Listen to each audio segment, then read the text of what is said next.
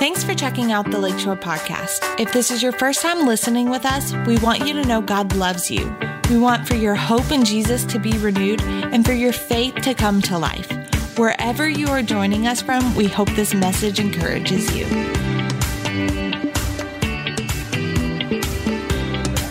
In just a moment, but listen to what Jesus said in John chapter 8, verse 31, 32, and then we're going to move to verse 36 as kind of a summary verse. Now, for those of you that pay attention to this stuff, these are like red letter words. So this is what Jesus is actually talking in the Bible, in the New Testament. And here's what it says. Then Jesus said to those Jews, notice this, who believed him.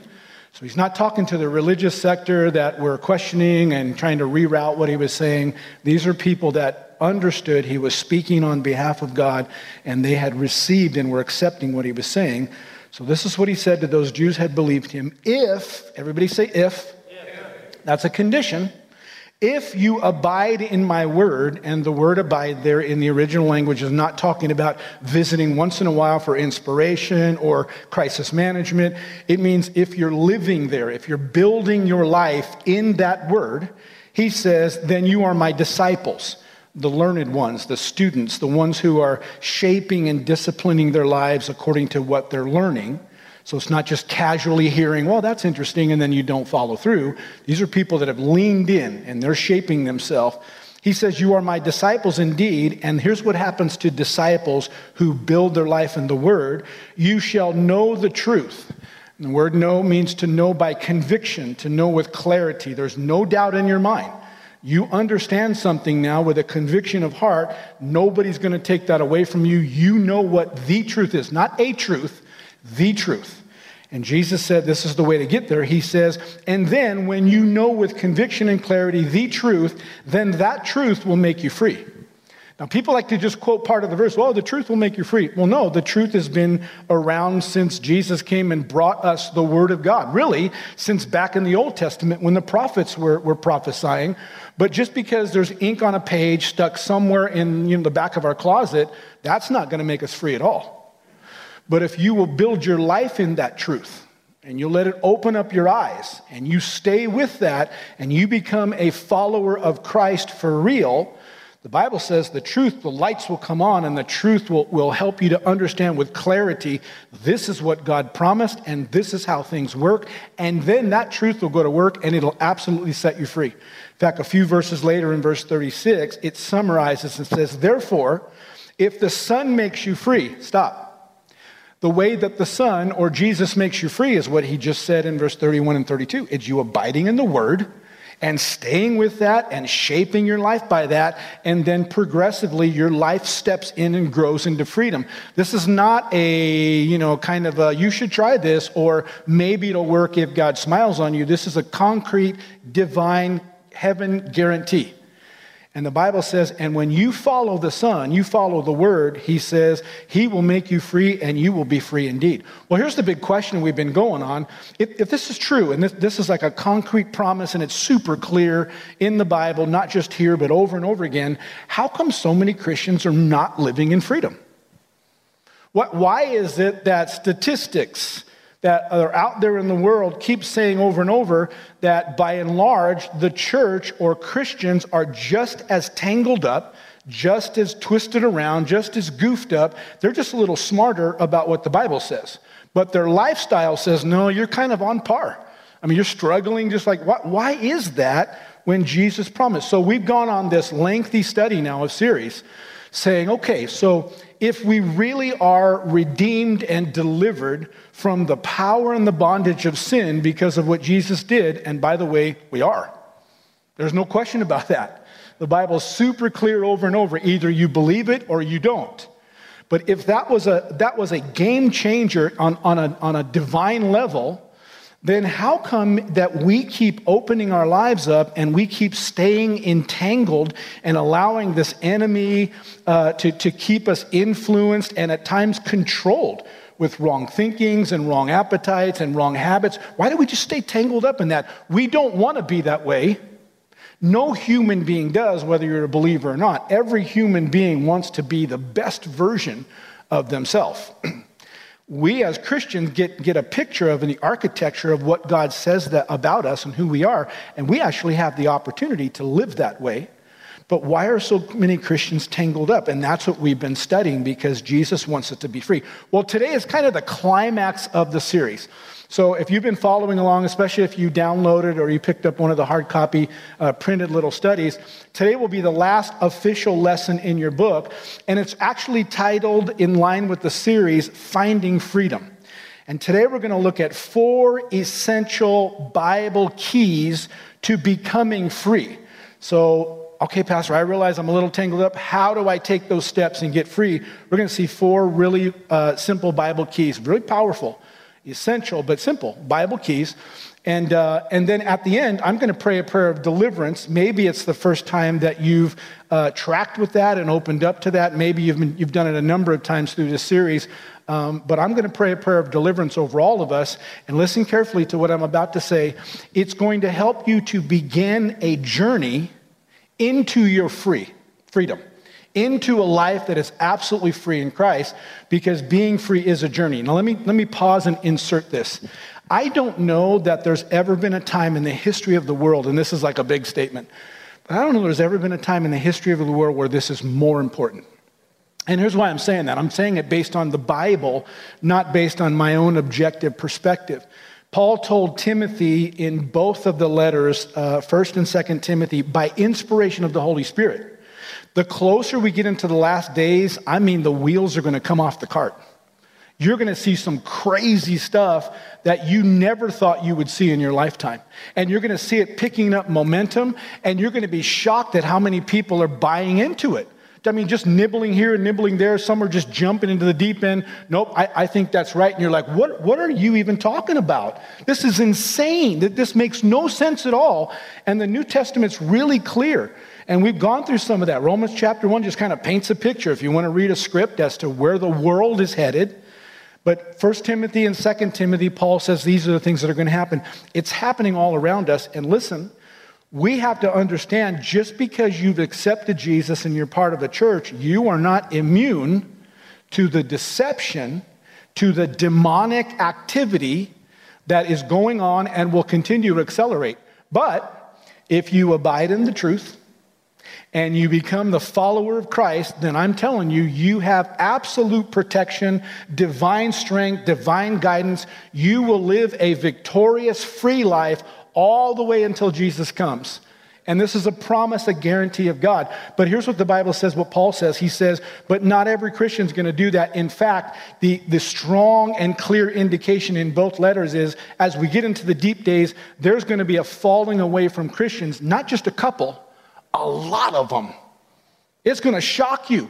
You're going to be like, hey, what happened? All of a sudden, I'm in the minority because I'm staying with the Word of God. Listen, it's happening. Wake up. And so I think this stuff is more important than ever before, because it's not theory. It's not something that we need to understand, and just kind of put it in a belief system somewhere on the shelf. This is real life relevant, happening right now in real time, and God's trying to prepare us. So let me come back to what I was saying. Freedom's a journey, though.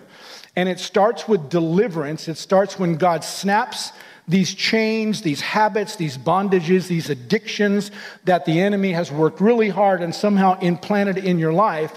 But then it doesn't stop with deliverance. That's like the first step. That's the prison door opening up. But then you move into discipleship. In fact, we brought this quote with Pastor Jack Hayford, and we've said it over and over again. He said it this way. He said, you can't cast out the flesh, and you can't disciple a demon. If you've got something that is influencing or controlling you, you can't disciple that. You've got to get rid of it. But once you get rid of it, you have to learn to grow up now into your freedom and become who God wants you to be. We're back to John chapter 8. You abide in the Word. You become a follower of Christ, and He'll completely set your life free. You'll be everything that Jesus promised you would be. Well, again, so today we're going to talk about deliverance, and I want to highlight this. It's the last lesson that you're going to find in your book here. but I've done this one other time. I'm kind of taking executive privilege. And as I was thinking and praying about next week, which we kind of had a free, what's the Holy Spirit saying? I'm going to add one more lesson to this. And so it's not in your printed book, but this week we're going to talk about deliverance. Next week, I'm just going to give you an overview of discipleship to help you to get started now to walk this out and to live it. Because if all you do is get delivered and you don't step into discipleship, then the enemy's just going to wait a while and he'll circle right back around and he'll try to put you back in the same prison again. And he's successful with so many people. And they're like, I thought God set me free. He did, but you didn't grow up into that freedom. You didn't understand and change some of the things by becoming a disciple of Jesus. So we're going to talk about that next Sunday. But today we're going to talk about deliverance. And I ask you to turn to Luke chapter 15. For some of you that have been around the church for a long time, this is a very familiar parable we're going to look at. In fact, some would argue it's the most familiar parable, and it's the one about the prodigal son. Now, here's something you might not have paid attention to because lots of Christians, they kind of know it, but they don't bring it to the forefront. This particular story actually has two sons. And both sons are in the story for an important reason because each of them are going to give us two essential insights, essential truths to becoming free. And they're going to apply to every single one of us. You'll be in the story somewhere. Sometimes I find myself in the story in multiple places. But this story is going to touch every single one of us, and it's important that we all see this. We don't have time to read the whole story. I wish we did. So if you're not familiar with it, forgive me for that. You can go home and you should read this over because it's a great read. But I'm going to kind of skip through, and I'm going to narrate some, kind of summarize, then we'll grab a verse or two, and then I'm going to narrate a little more just to help us to get through the story and find the really important parts for this morning. So again, Jesus is telling a story to a group of religious people, not the same people in John chapter 8, a different set of people. And they're pretty contradictory. They're pretty critical of who God really loves and who he doesn't. So Jesus actually tells three stories, but this is like the centerpiece story. And he's talking about a godly man, someone who has done the right thing, who has done kind of John chapter 8. He's lived this out, is the implication. But this godly man has two sons. One of them, the older son, is kind of steady as she goes, and he's just, walking in his father's footsteps as far as we can see. The younger one takes the front of the stage, and he becomes the storyline in the early part of it for sure. And so we're going to start looking at him because this younger son, it never actually calls him this, but we know him as the prodigal. Now, the word prodigal just means wasteful, or reckless, or haphazard, and you'll actually see that word describing him later in the text, but that's where we pick up that title from. But as far as they know, he's just a younger son. And let me tell you about some obvious things that we see early on in the story. Number one, the younger son is completely oblivious. He's naive to all that it's taken over the years for the father to work and to stay in covenant, in line with God, to be able to build whatever the farm is that he has and build the life and acquire the blessings for his family. The second thing is he's completely ignorant to the weightiness of consequences when you make wrong decisions. When you step out and you just do what you want to do, man, those consequences are weighty. Sometimes they don't go away just because you apologize and say, I shouldn't have done that. Sometimes those consequences last for years, maybe even decades, while you're working your way back out. But he doesn't see all the seriousness of life. And the last thing that he's completely guilty of, he's impatient to the point that I would say he's entitled. He doesn't realize all that it took. He doesn't realize all that it takes. All he knows is he wants to live the good life and he wants to live it right now. And so he does the unthinkable, right? We wouldn't even consider this appropriate in today's culture, but back there especially, he goes to his father and he demands that his father give him his portion of the inheritance right now. Dad's still alive. He's like, I don't want to wait till you're dead. I don't have time for that. I want to do what I want to do now. I want my half right now. And to the surprise, just the stunning shock of everybody listening, the father does it. Now listen, that's where we'll pick up in the story. The back half of verse 12 says, so he, this is the father, divided, this is important, to them. his livelihood. So the younger son's being demanding, and so the father kind of figures it all up. If I weren't around anymore, how would this thing split up? And he brings it and he gives the younger son his inheritance. But the older son's inheritance has been kind of designated. He already knows what it is. He just didn't hand it to him because the older son's not demanding. Now, this is really important, all right? So the story goes on, and here's what we find out. As soon as the money hits the younger son's account, he's gone. In fact, verse 13 says this: he journeyed to a faraway country, and there he wasted his possessions with prodigal living. There's the description, and that's why we call him the prodigal son. Wasteful, reckless, haphazard, in the moment, whatever I want to do, that's the most important thing. He wasted it on that kind of living. Verse 14 says, but right about the time he'd spent all of it, there arose not just a famine, a severe famine in that land. And he began to be in want. Now, this is the opposite of how he saw this going. He thought he was going to get out. He's so smart. He's so slick. He's going to be able to, just give me some money. I can make this happen, and my life is going to be awesome. Because, by the way, that's all he'd ever known in the Father's house. Abundant provision. Now he steps out and he's going to do this on his own, but this story goes completely opposite. If you stay with the story, you find out things got worse and worse and worse, and his life got harder and harder to the point that quite literally he's not just hungry, he's homeless, and he's just kind of living out in the pig pen, and he's just trying to make the best until verse 17 picks back up, and that's where we're going to lean in. It says, but when he came to himself, he said, how many of my father's hired servants, blue-collar workers now, guys that are just showing up on the job, putting in their 8 to 12 hours a day, working the ranch, working the farm, how many of my father's hired servants have bread enough and to spare, and I'm perishing with hunger? And he's like, what? How does this even make sense? In fact, again, it says, but when he came to himself, another translation says when he came to his senses, when he finally woke up to the realities of life. When he finally sobered up and said, wait, this is not what I thought, and he's just kind of looking at it from the way it really is, then the Bible says he made a decision. And so I told you there were 4 essential keys. We get the first one right here. Key number 1 that has to do with our starting our journey of freedom and getting delivered. Key number 1 is recognize that you need help. Recognize that you need help. That seems kind of obvious, right? Because we all know we need help. Yeah, but most of us kind of try to pull it inside and shove it around the back. And it's not that we really just need help. I've just got some issues I'm trying to work through. And okay, I'll go with you for a little bit on that. But if you're trying to work through them for a year, 5 years, 10 years, you got some really bad issues. You got some really strong issues that I don't think you're going to be able to get through them without coming to grips, I need some help with this.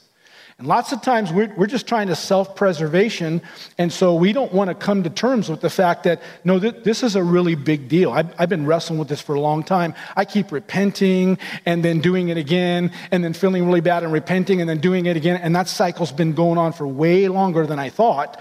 I can't do this on my own. But see, there's this part of us that Proverbs chapter 14, verse 12 talks about, and it says there's a way that seems right to a man, but in the end, that's the way of death. Now, what always catches my attention, this seems like it's right. This is not someone who just kind of is floating down the river of life and just whatever's going on. This is someone who's thinking about it. Okay, here's what I'm going to do. Okay, I don't want to do that anymore. I'm going to change my life. Here's what I'm going to do. And this seems like the right approach, but because it's their approach and not God's approach, it's always going to end up in the same place, crash and burn, back in the prison, back in disappointment, back in disillusionment again, always the same thing. In fact, we studied this in the third message of this particular study, and we talked about one of the original sins was pride. And one of the parts of pride, it's not just arrogance, it's when you trust in your own strength and your own ability, when you trust in your own righteousness, like, well, I'm just kind of measuring my, I'm a good guy compared to, and you're measuring yourself by yourself, and when you trust in your own wisdom, anytime you do that, and you're not doing what Jesus said in John 8, leaning in and abiding in his word and following him, you're opening yourself up to be vulnerable to not just the enemy, but all the hardships and the challenges of this world that none of us can navigate all by ourselves. We need the provision and the power of God. But if we will listen to the Lord, that truth will help us to recognize the error, to recognize we need God. I mean, I don't like to admit that sometimes, but I'm desperate for Him. I need Him to help me. And then not only that, it'll lead us right out of bondage and into blessing. You've heard this expression in multiple, sacred, secular, in multiple different ways to phrase it. But let me just kind of give you the bolder principle in it. You will only get free when you're ready to admit you have a problem. You can call it denial, you can call it, change management, whatever you want to call it in whatever setting. It comes down to this truth. If you're not ready to admit, I've got a problem and I need help, then you will never, ever, ever be free. And so here's a question that I just kind of want to let linger a little bit as the Holy Spirit's talking to us through the Word. If you've been around during this series at all, maybe you've hit and miss, maybe you've heard all of them, what's the Holy Spirit been talking to you about? Because He is, right? He loves us. He's not trying to condemn us. He's trying to say, hey, let me help you with that. What is it He's been talking about? What area or areas of your life? And the second question is, are you ready? Are you willing to acknowledge, I need some help? And if you are, then that leads us to the second essential key. You don't even get to the second key if you're not willing to step into the first one. But the second key is you have to repent to God. And here's an add-on, and to others. You have to repent to God and to others. Now, let me read you why that's true in the story, and then we'll talk a little bit about what that means, because that's really important that we really understand from the Bible what that means. So we're back in Luke chapter 15. We're going to start in verse 17, get a little bit of a running start. But when he came to himself, came to his senses, he said, how many of my father's hired servants have bread enough and to spare, and I'm perishing with hunger? Verse number 18, once he recognized and admitted he needed help, verse number 18, here's what he's going to do. I will arise and go to my father, and I will say to him, Father, I've sinned against heaven and before you. And notice the add-on, verse 19, and I'm no longer to be worthy to be called your son. Make me one of your hired servants. Now let's just stop and back up. When we talk about repentance, it's really important that we understand the Bible definition for that. Because we like to say repentance, but what we think is confessing or admitting to doing something wrong, or we might even include admitting to doing something wrong and feeling really bad about it. And don't get me wrong, true repentance will include admitting something, and it probably will at some point include feeling remorseful at having gone down that particular path. But true repentance is not really either of those things. True repentance comes from the Greek word metanoeo, and it literally means to change your mind. You can admit to doing something wrong. You can actually feel bad about it and not make a decision to change your mind about doing something differently, thinking something differently. And the Bible is more important than more focused on what's going on in the heart.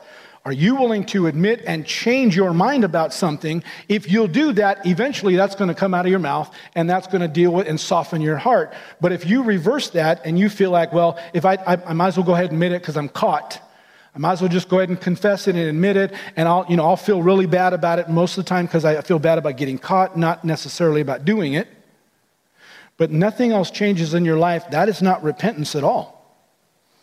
Here's another add to repentance. When the Bible says change your mind, if we're looking collectively at the New Testament, it's not hard. You just kind of have to walk along and say there, because it's glaringly obvious. We're not talking about just changing your mind about the thing you did. We're talking about changing your mind about God. Is He God? Or is this just like a really great suggestion of things you probably should adhere to? Does He get to have the final say? Is His word the standard by which we live? See, those are the big mind-changing alterations we have to make. And then changing your mind about yourself. What does God say about you before, but also after the thing that you've done over and over and over again? What does God say about you? How does he see you? What's he trying to get across to you? See, those kind of things are really important, and that's what true repentance is. And when we see that, we can see repentance has a layering effect to it. Repentance is not a one-time thing. You can come to an acknowledgement, that is not what God said. And you can begin to bring that to the surface and say, I'm going to change my mind. But the Bible talks to us about this repentance, this changing of the heart, changing of the mind is a layered progression. Let me give you a scripture for that. Romans chapter 12, verse 2 says, don't be conformed to this world, but be transformed, listen to this, by the renewing, that's an ongoing verb, by the renewing of your mind. And the renewing means to renovate, to completely change for the better, to recreate, to reprogram, to take out what you used to think and put something totally different in there that will head you a different direction. And notice this, it says you should do that because when you do that, then you will prove. It means to demonstrate. You will provide evidence in what's going on in your life, what is the good and the more acceptable, and finally the fully mature or the perfect will of God. There's a layering process. We can recognize error and we can repent and confess, boy, I am going to change my mind on that because God said, I don't want to. Be honest with you, my flesh kind of likes the old way, but I'm recognizing that's not God's way, so I'm going to be intentional to make a decision, and then I'm going to keep renewing my mind, and I'm going to grow into this brand new lifestyle. When you do that, your life will begin to progressively reflect. You'll get freer and more full of joy and fulfillment, and the blessings of the Lord will begin to materialize more and more and more. You'll have more and more victory. It's a process. And it's important that we understand this. So to repent means that we are admitting that God says do it differently, and we're changing our mind intentionally, and then we're going to grow ourselves into it. But notice I didn't say just repent to God, repent to others. And there's a couple reasons for that. One of them is obvious, we all know that, because sometimes there's been an offense or a hurt, and we need to get that cleaned out. So we repent to others to get forgiveness. In fact, this is so important to God that in the Sermon on the Mount, Jesus preached it this way. He says, therefore, if you bring your gift to the altar, and when you're there, you remember that your brother or sister has something against you, he says, leave your gift right there before the altar and go your way. First, be reconciled to your brother or sister, and then come and offer your gift. What Jesus is saying is, I would rather you go take care of it there and then come take care of it over here. I don't want you to just take care of it here and then you talk yourself out of it. Well, it's probably best I don't even bring it up. He said, go take care of it there and then come back and take care of it. And by the way, if you're in the middle of a worship service in church, it doesn't mean leave church and go do it, okay? It means make that a priority in your mind and say, listen, this is all part of this. And I've got to do that. In fact, this says if you realize that they're frustrated with you, but he preaches again in Mark chapter 11, verse 25, and he reverses it and says, if you realize you have something against them, but it's the same thing. So it doesn't matter where this thing started, who got impacted and why. All that matters is that there's something wrong. You need to take care of that because it will clog your heart and your pipeline from being able to receive from God. But the other reason that's just as important that we kind of don't really buy into so much in today's contemporary American church is you repent to others for purposes of support and accountability and ministry. This is hugely important. But we've kind of got this consumer isolated, like, no, we can just me and God, we can do it all. And I don't know where we get that from because it's not Old Testament or New Testament. We're desperate to live with other people that are investing into our lives, that are helping us to watch and to sharpen and to provoke us towards living right, to encourage us at times to pick us back up or to grab us and pull us back in. What are you doing out there? You're supposed to be in here. You're part of the spiritual family. And these are super, super important. In fact, let me just give you one really important one that will help you to see some things here. James chapter 5, verse 16 says, we are to confess our trespasses That's not just sins you commit. It's sins that are going on inside in your thoughts, in your emotions. It's a weakness. It's kind of a fault. It's an error. It's something that you're struggling to get victory in. It says you need to confess those. You need to get them out in the light. And it says to confess them to one another and pray for one another so that you may be healed. We looked at this a few weeks ago. I've been talking about it already this morning. But again, that word heal is the Greek word aiomai. It means progressively healed. It means you start something when you get it out in the light. You don't keep it in the dark where the enemy keeps working on you and pushing it farther and farther down and farther back. But you find trusted people, a network of faith-believing, Bible-trusting Christians, and you begin to roll out and you begin to say, I'm going to live my life in the open. Here's what you find out. Nobody's perfect. Everybody's walking with the Lord and facing challenges, and you find out, we're kind of all in the same battle, the same journey. But we have to confess that, and then we pray for one another, and progressively it gets healed. And this is why, because the effective and the fervent prayers of a righteous man avails much. Now let me show you practically. Listen, this is why we don't just talk to you about the importance of being in the Word of God on a daily basis. That's not legalistic. That's just realistic about what we need in spiritual encouragement and spiritual nurturing. But this is also why we talk to you guys about you got to find a connect group. You got to get into a group of people that you can begin talking to, and little by little you grow in a trusting relationship, and you feel safer and safer to begin to open up parts of your life, whether to the whole group or you find certain members of the group and you grab coffee. You've got to be able to do life together. This is the Bible way. Over and over. Hebrews chapter 10 says, especially when we see the days getting darker, the last thing you want to do is to kind of isolate yourself. You want to step deeper in, keep assembling yourself with other believers so that you can provoke one another towards love and towards continuing to do what God's telling us to do. This is essential. This is also why we do altar team stuff. And for some Christians, like, they're still getting used to that, right? Wait, you mean I'm just supposed to walk down there and they're just supposed to pray for me? And yeah, we lay hands on the sick and healing always comes. We lay hands on people when they're going through struggles, and the Bible says when we pray for them that the effective, fervent prayer starts availing, and God begins to move progressively in their life right then. And this is normal for Christians. If you understand the Bible, this is normal. And we make it available every single Sunday during the week if you need it. But we have times where people walk up and you say, I want someone to pray. I'm going through this circumstance. I'm going through this challenge.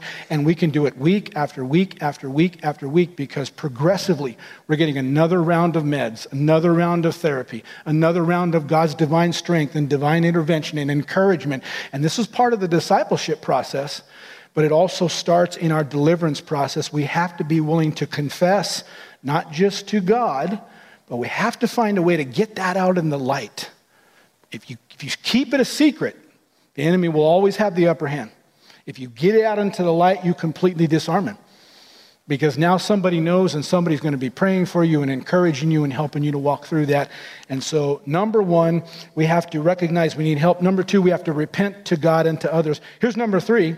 Number three, we have to renounce the lies of Satan. Now, these are kind of cascading, so they're systematic. If you're not willing to recognize you got a problem, and you're not willing to kind of get it out in the light with God and with other people, then it's going to be really hard to renounce the lies of Satan, because he's the one that's got the loudest voice.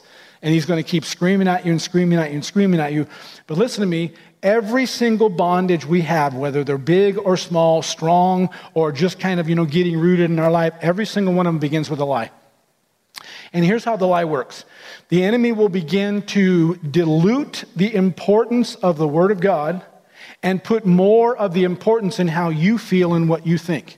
In other words, he'll tell you that the benefit of doing it your way or doing what you want to do is worth it rather than staying in the Word of God and the disciplines of God. He'll lie to you that way.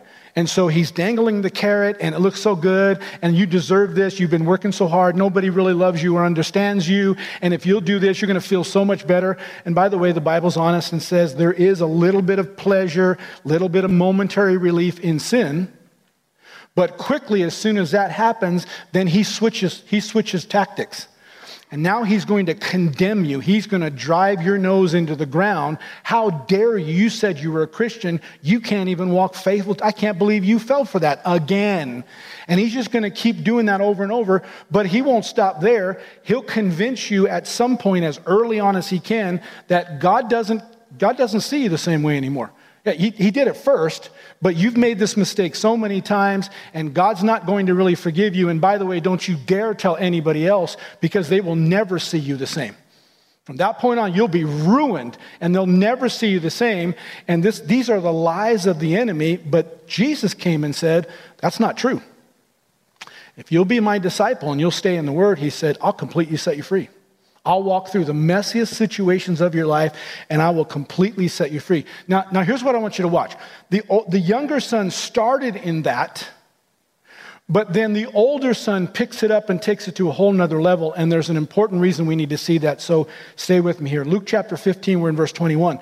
And the son, this is the younger son, he arrives back at the father's ranch, and the father sees him on the porch, drops his coffee cup, runs down the road, throws his arms around him, but the younger son has already starting to make his plea that we read about in verse 19. He said, this one, I'm going to say this to dad, and then I'm going to say that, and then I'm going to admit I really messed up, and I don't deserve to be your son. And so he's been rehearsing that all the way home. Dad sees him, dad's running, and just as dad gets there, he starts talking, and the son said to him, the father, Father, I have sinned against heaven and in your sight. I am no longer worthy to be called your son. And again, verse 19 says, he's just about to say, just make me one of your hired servants. Just let me sleep on the ranch. Just give me, the beans and bread or whatever it takes. I just don't want to be an outcast anymore. He's just about ready to say that. But verse 22 says the father cuts him off, not even listening to him. The father, with tears streaming down his face, is hugging him and kissing him. He's smiling from ear to ear. Every single morning he's been stepping out on the porch hoping he would see his son come over the horizon. And today's the day.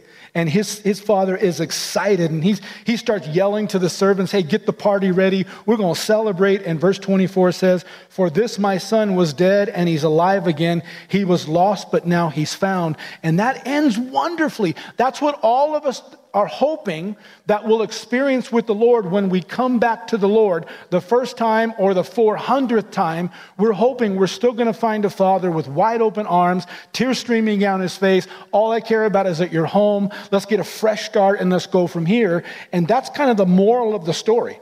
Now, the religious people were shocked. They were outraged. What? With the grievous sin that the younger son did, and yet the father forgave everything. And that was the point that Jesus was making. We can't out-sin the Heavenly Father's love. We can't out-sin his forgiveness and grace if we'll admit we have a problem, if we're willing to confess or to repent that and to confess, and if we're willing to stop believing the lies of Satan and move towards God instead of away from God, we will always find the open arms of a Heavenly Father ready to start all over again. But listen to me. Lots of Christians kind of say, okay, the story's done. The story's just getting started.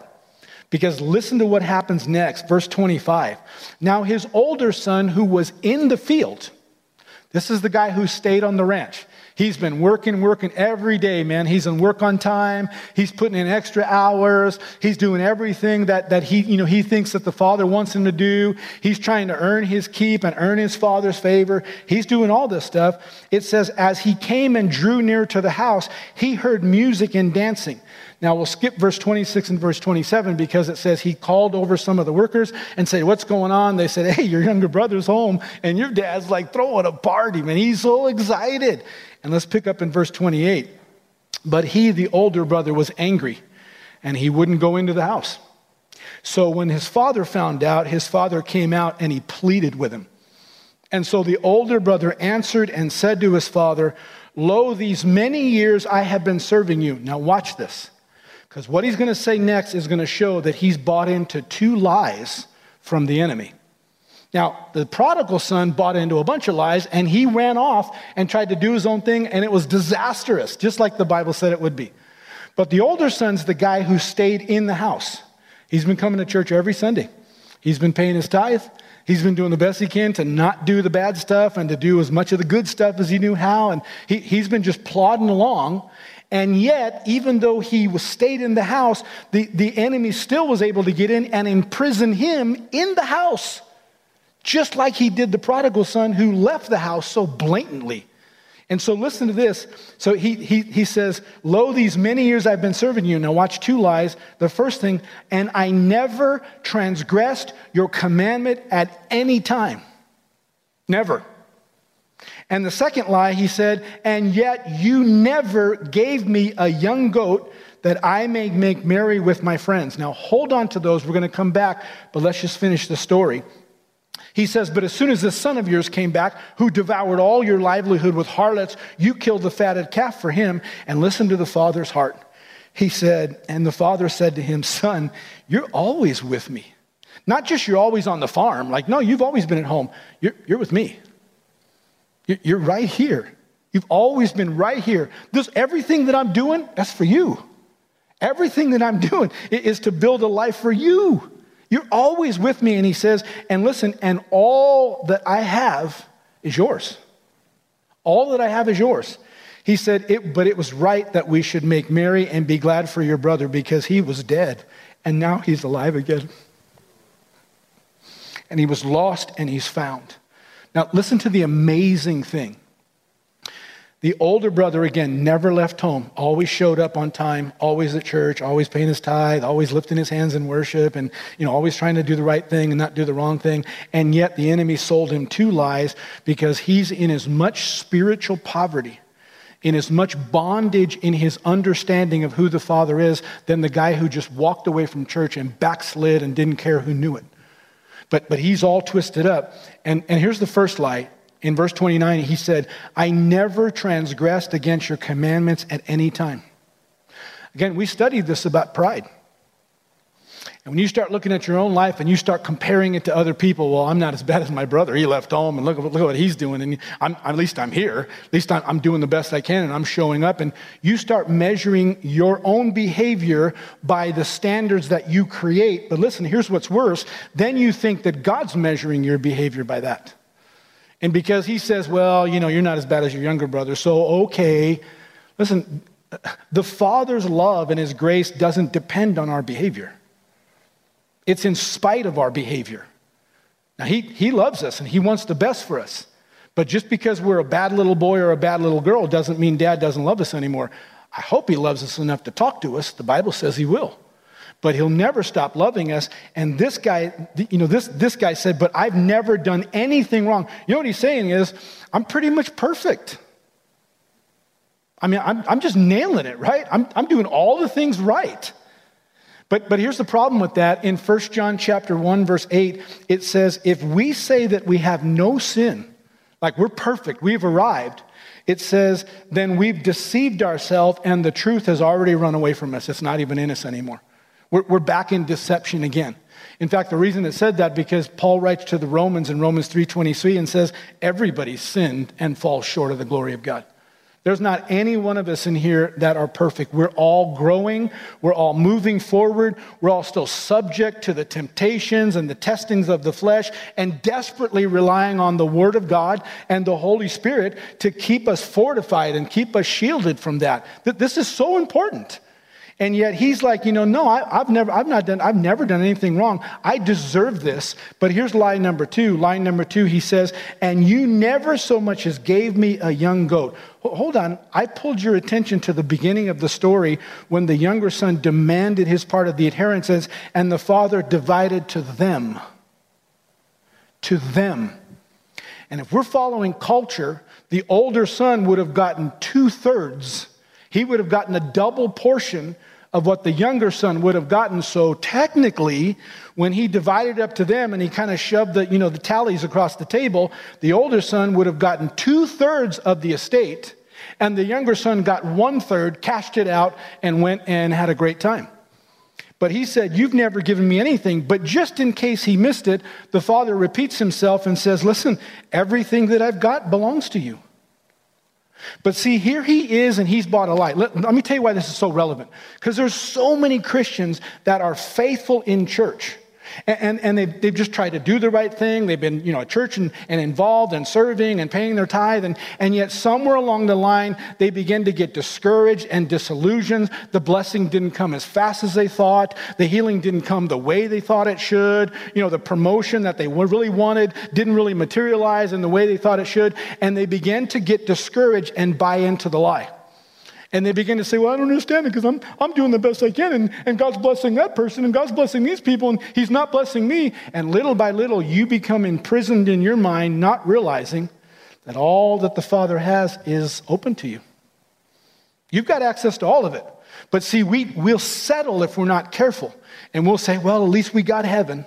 At least when we get to heaven, it's going to be awesome. And we cut ourselves short from living in the freedom and the victory that God wants us to have here. There are millions of Christians all around the world that are living in a lower level of mediocrity, and they're doing it by choice. Because they just don't believe that God is that good. They just don't believe that God really is a faithful God, that he really is a God who cannot and will not lie. If he said it, he will do it. They can't give him that credibility. Now they'll give that credibility to other people, but they won't give it to God. And it's all because they bought into a lie. It's all because they're as deceived as the people that have walked away from God. They're just as deceived. They're just doing it inside of the circle of the house. And by the way, that's even more dangerous. Because you're like James chapter 1, you're hearing the word all the time, but you're not ever experiencing or living it out, and you just live in this self-deception like, well, I don't know why God doesn't do it for me, because I'm perfect, because I'm doing everything right. And for some reason, he just won't give me anything. That's absolutely not the truth. And listen to me, you need to recognize it, and you need to repent from it, and you need to be delivered from that kind of thinking, because that is wrong thinking that will keep you in bondage. It's designed by the enemy. When you do all of that, when you renounce those kinds of lies of the enemy, here's the last one, and we'll wrap it up. Then the only other thing to do is to receive the gifts of the Father. And by the way, that sounds like the fun part. Yeah. Let's just get to that part. I just want to receive the gifts, but listen. Sometimes that's the most challenging part for Christians to do. Put yourself in the prodigal son's shoes. Now, we don't really know how the end of the story with the older brother, we don't know whether he went on in the house or he said, you're right, Dad, I'm sorry. And we don't know. And sometimes I think that's intentional because in the church, it can go either way. People can hear this and say, man, you're right, Pastor, and I just need to let the Word of God be the deciding. I need to lean back into my relationship with the Lord and begin to build faith. And other people say, yeah, I know what you're saying, but I've just been down this road too many times, so I don't know. But I know what God wants to do, and we see it in the prodigal son here. He's messed up royally, and he did it in front of everybody. And he came home and he was just ready to get hired as kind of the common labor, minimum wage. Just make sure I get, the lunch from the lunch truck and I'll just be happy. And the father said, absolutely not. And when he stepped in, the father restored him and gave him 3 very significant gifts. I'm going to go through them really fast. We're not going to teach on them. Number 1, the Bible says that he put a robe on his back in verse number 22. He put a robe on his back. And that shows that he had family clout or family position. He wasn't just somebody else roaming around the farm, but he's wearing the robe. And in fact, Isaiah 61 verse 10 says this, for he, that's God, has clothed me with the garments of salvation, and he has covered me with the robe of righteousness. We are not qualified as part of God's family because of our behavior. We're qualified because of what Jesus did for us. And like the prodigal son, no matter what lives look like, we're welcome back, and the robe of the family signia is put on us, and everybody in the spiritual world knows it. Sometimes we're the only ones that are struggling. Number 2, he put a ring on his hand, and that represented kingdom authority. So back in that day, if you had the signet ring, you could seal things, you could make decisions, you carried the authority. So if you walked up to a situation, everybody saw that ring and they knew, you've got the clearance, you've got the authority to be able to make decisions. Luke chapter 10, verse 19, here's what Jesus said, behold, I give you, talking to his followers, but ongoingly he's talking to us, everyone who believes, behold, I give you the authority. And notice what that authority covers: to trample on serpents and scorpions. And that's just not creepy, crawly, stingy things. That he's talking about they're metaphors for all that the enemy comes to do. He sneaks up in your life. He tries to grab you from behind. He'll hide, you'll stick your hand down in something, he'll sting you. And all of those he's intending to be lethal, to take your life out. But he says we have the authority to trample over every one of those things. And notice this, and over all, everybody say all the power of the enemy. All. And that word power is dunamis. It means demonstrated. Demonstrate. Things you're experiencing, not things that, might happen, the what ifs, things that are absolutely happening in your life and the lives of other people around the world. You can see it and you're like, oh, that's crazy. He said, we have been given authority over all of the power of the enemy, not worldwide, but where your world's concerned. Where your world's concerned, you have the authority over anything that the enemy is bringing to demonstratively, to experientially begin to put pressure on you or begin to try to put you back into a box and into a hole. You have the authority over that. And listen to the final thing. And nothing, everybody say nothing. I love when God uses all-inclusive terms because they challenge me, right? I'm like, well, yeah, most of the time. No, always. And absolutely nothing, he said, nothing shall by any means, from any approach, from any angle, in any circumstance, nothing will by any means hurt you. And that word hurt actually means to overwhelm, to overcome, to bring lasting harm and abuse to you. He says, listen to me, if you are walking in the Word of God and you understand this authority, he said, you are well equipped by the Spirit and the power of God, so that there's not any challenge, not anything that'll come at you that will bring lasting hurt or lasting harm. In fact, it's a reflection of Isaiah 54:17 that says, no weapon formed against you will prosper. None. They'll be formed, but they're not going to prosper. And he goes on and he says, and every tongue that rises against you, every lie, every whisper, whether it's coming from someone on the outside or it's that little voice on the inside where the enemy's trying to condemn you and drag you down and convince you, well, yeah, I know, but that's not actually what the Bible is meaning. That's exactly what it means. He says, you get to condemn that. You get to listen to that voice and say, that's not true. Nope. That's not what God says. That is not going to happen. Nope, you're not going to take me down. Nope, I didn't come this far for this whole thing to erode underneath me. God is going to lead me in triumph. Some way, somehow, I'm not going to accept those lies. This is what we're supposed to be doing with the power and the authority that God's given us. Here's the last thing, and that is they put shoes on your feet. And this one's really interesting because it's the ability and the power and the authority to establish something. In fact, here's what Ephesians chapter 6, verse 15 said. It lists it as one of our weapons. And it says, and having shod your feet with the preparation of the gospel of peace. When it says that, we think about, the shoes of peace. We might be thinking about your fuzzy bedroom slippers, at the end of a long day, you kind of slide into them like, that's not what it's talking about. These are military shoes that prepares you to stand your ground and, if necessary, to stamp out any challenges, any aggression that comes against you while you're trying to do what God has asked you and has called you to do. And it promises you, listen, you've got shoes that can do the stamping. It would be like saying you need to put your foot down. And we know what that means, right? Sometimes you just got to put your foot down and say, okay, that's it. We're not doing that anymore. That's the shoes and the gospel of peace. Jesus has established this. And you're well prepared now to put your foot down in any situation and say, no, this is going to be the way God said it's going to be. End of story. I don't know how it's going to work out. That's not my job. That's God's. But this is going to be the way God said it was going to be. End of story. And you can put your foot down. These are the gifts that God has given you. And listen to me. Deliverance, the moment you get delivered, you get those three gifts just like the prodigal did. But here's what you need to understand. Just because you have the gifts doesn't mean that you're confident and you know how to step into them. That's discipleship. Now you start walking and you start growing up into, and you begin to realize, man, I'm the righteousness of God in Christ. I have the authority. I don't have to just be pushed around in life. I don't care what, I think if the whole world's going this way. Psalm 91, David said, 1,000 at my side and 10,000 at my right hand, but not me. Not me. I'm the only one in 11,000 people, but I'm that one statistic that says, yeah, but not me. Because this is what God said. And see, when you begin to realize that's what you have the moment you're delivered, then you start leaning into discipleship, and little by little you grow up into that confidence until, listen, you're in a whole different ballgame. You're not shaken, you're not rattled by anything anymore. You can see it. You're like, that's really bad. But I'm going to keep walking with the Lord because he's enough. He's enough for me. Here's what I want to do as we end today. Again, I just want you to let the Holy Spirit talk to you. It's not a weird moment or anything. It's just stepping into the gifts that the Lord given us. And I'm going to pray a prayer of deliverance over you. Now listen to me. It'll begin something. If you haven't done it yet, it'll begin something. But this is important. If you've got one of these printed books, or if you don't, go download one, because in the very back of the last lesson, there's a prayer of deliverance for you. It's not something that I say kind of one time declaratively, this is important and we're going to do it.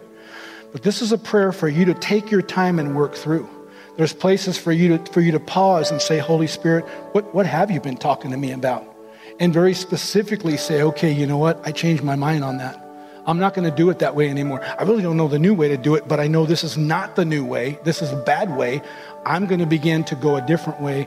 And it walks you through this prayer of deliverance. It may take you over a period of days, weeks, but it's important that you walk through that prayer as part of your devotion time and let the Holy Spirit begin to do something in your heart. And listen to me, if you feel like you need some help, we have ministry available here that'll step by step walk you into your freedom, help you to understand, no, that's not true. This is what God wants to do, and we'll walk you right into freedom. I'm telling you, God's doing this for people every week, every day, and we want everybody in this church to be free so that we can help set other people free. And so this is really important, but let me close today, and I'm just going to pray a prayer of deliverance over you. So if you bow your head and close your eyes, and again, as always, don't just listen to what I'm praying, but let your heart be involved in this. So Heavenly Father, first of all, I thank you for the promise of God and for all the work you did in the plan of redemption that settles the issue. There's not anything that we've done to mess things up or the enemy's done to mess things up that will keep us from being every single thing you've called us to be. I believe what Jesus said, he'll completely set us free to be who he's called us to be. And right now, Lord, I take authority over every power of the enemy, every lie from the smallest whisper to the one that started years ago that's just held them in a prison of small thinking or of wrong thinking.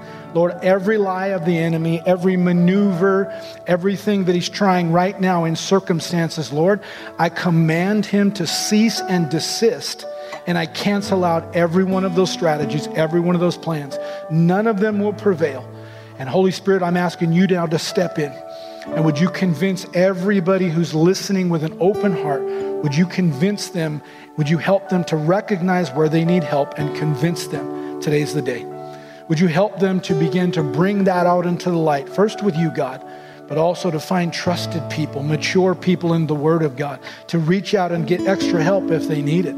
But Lord, to begin their journey of freedom by confessing and repenting that. Lord, would you help them to identify and renounce every lie of the enemy? He's not going to tell them anything that's true, but you're the one who's speaking truth, and you're the one who's speaking blessing. And finally, Lord, would you help them to truly receive and to begin to position themselves to grow up into the gifts of the Father. In the name of the Lord Jesus Christ, who died on Calvary, who rose again on the third day in victory, we command freedom to all who will receive it right now.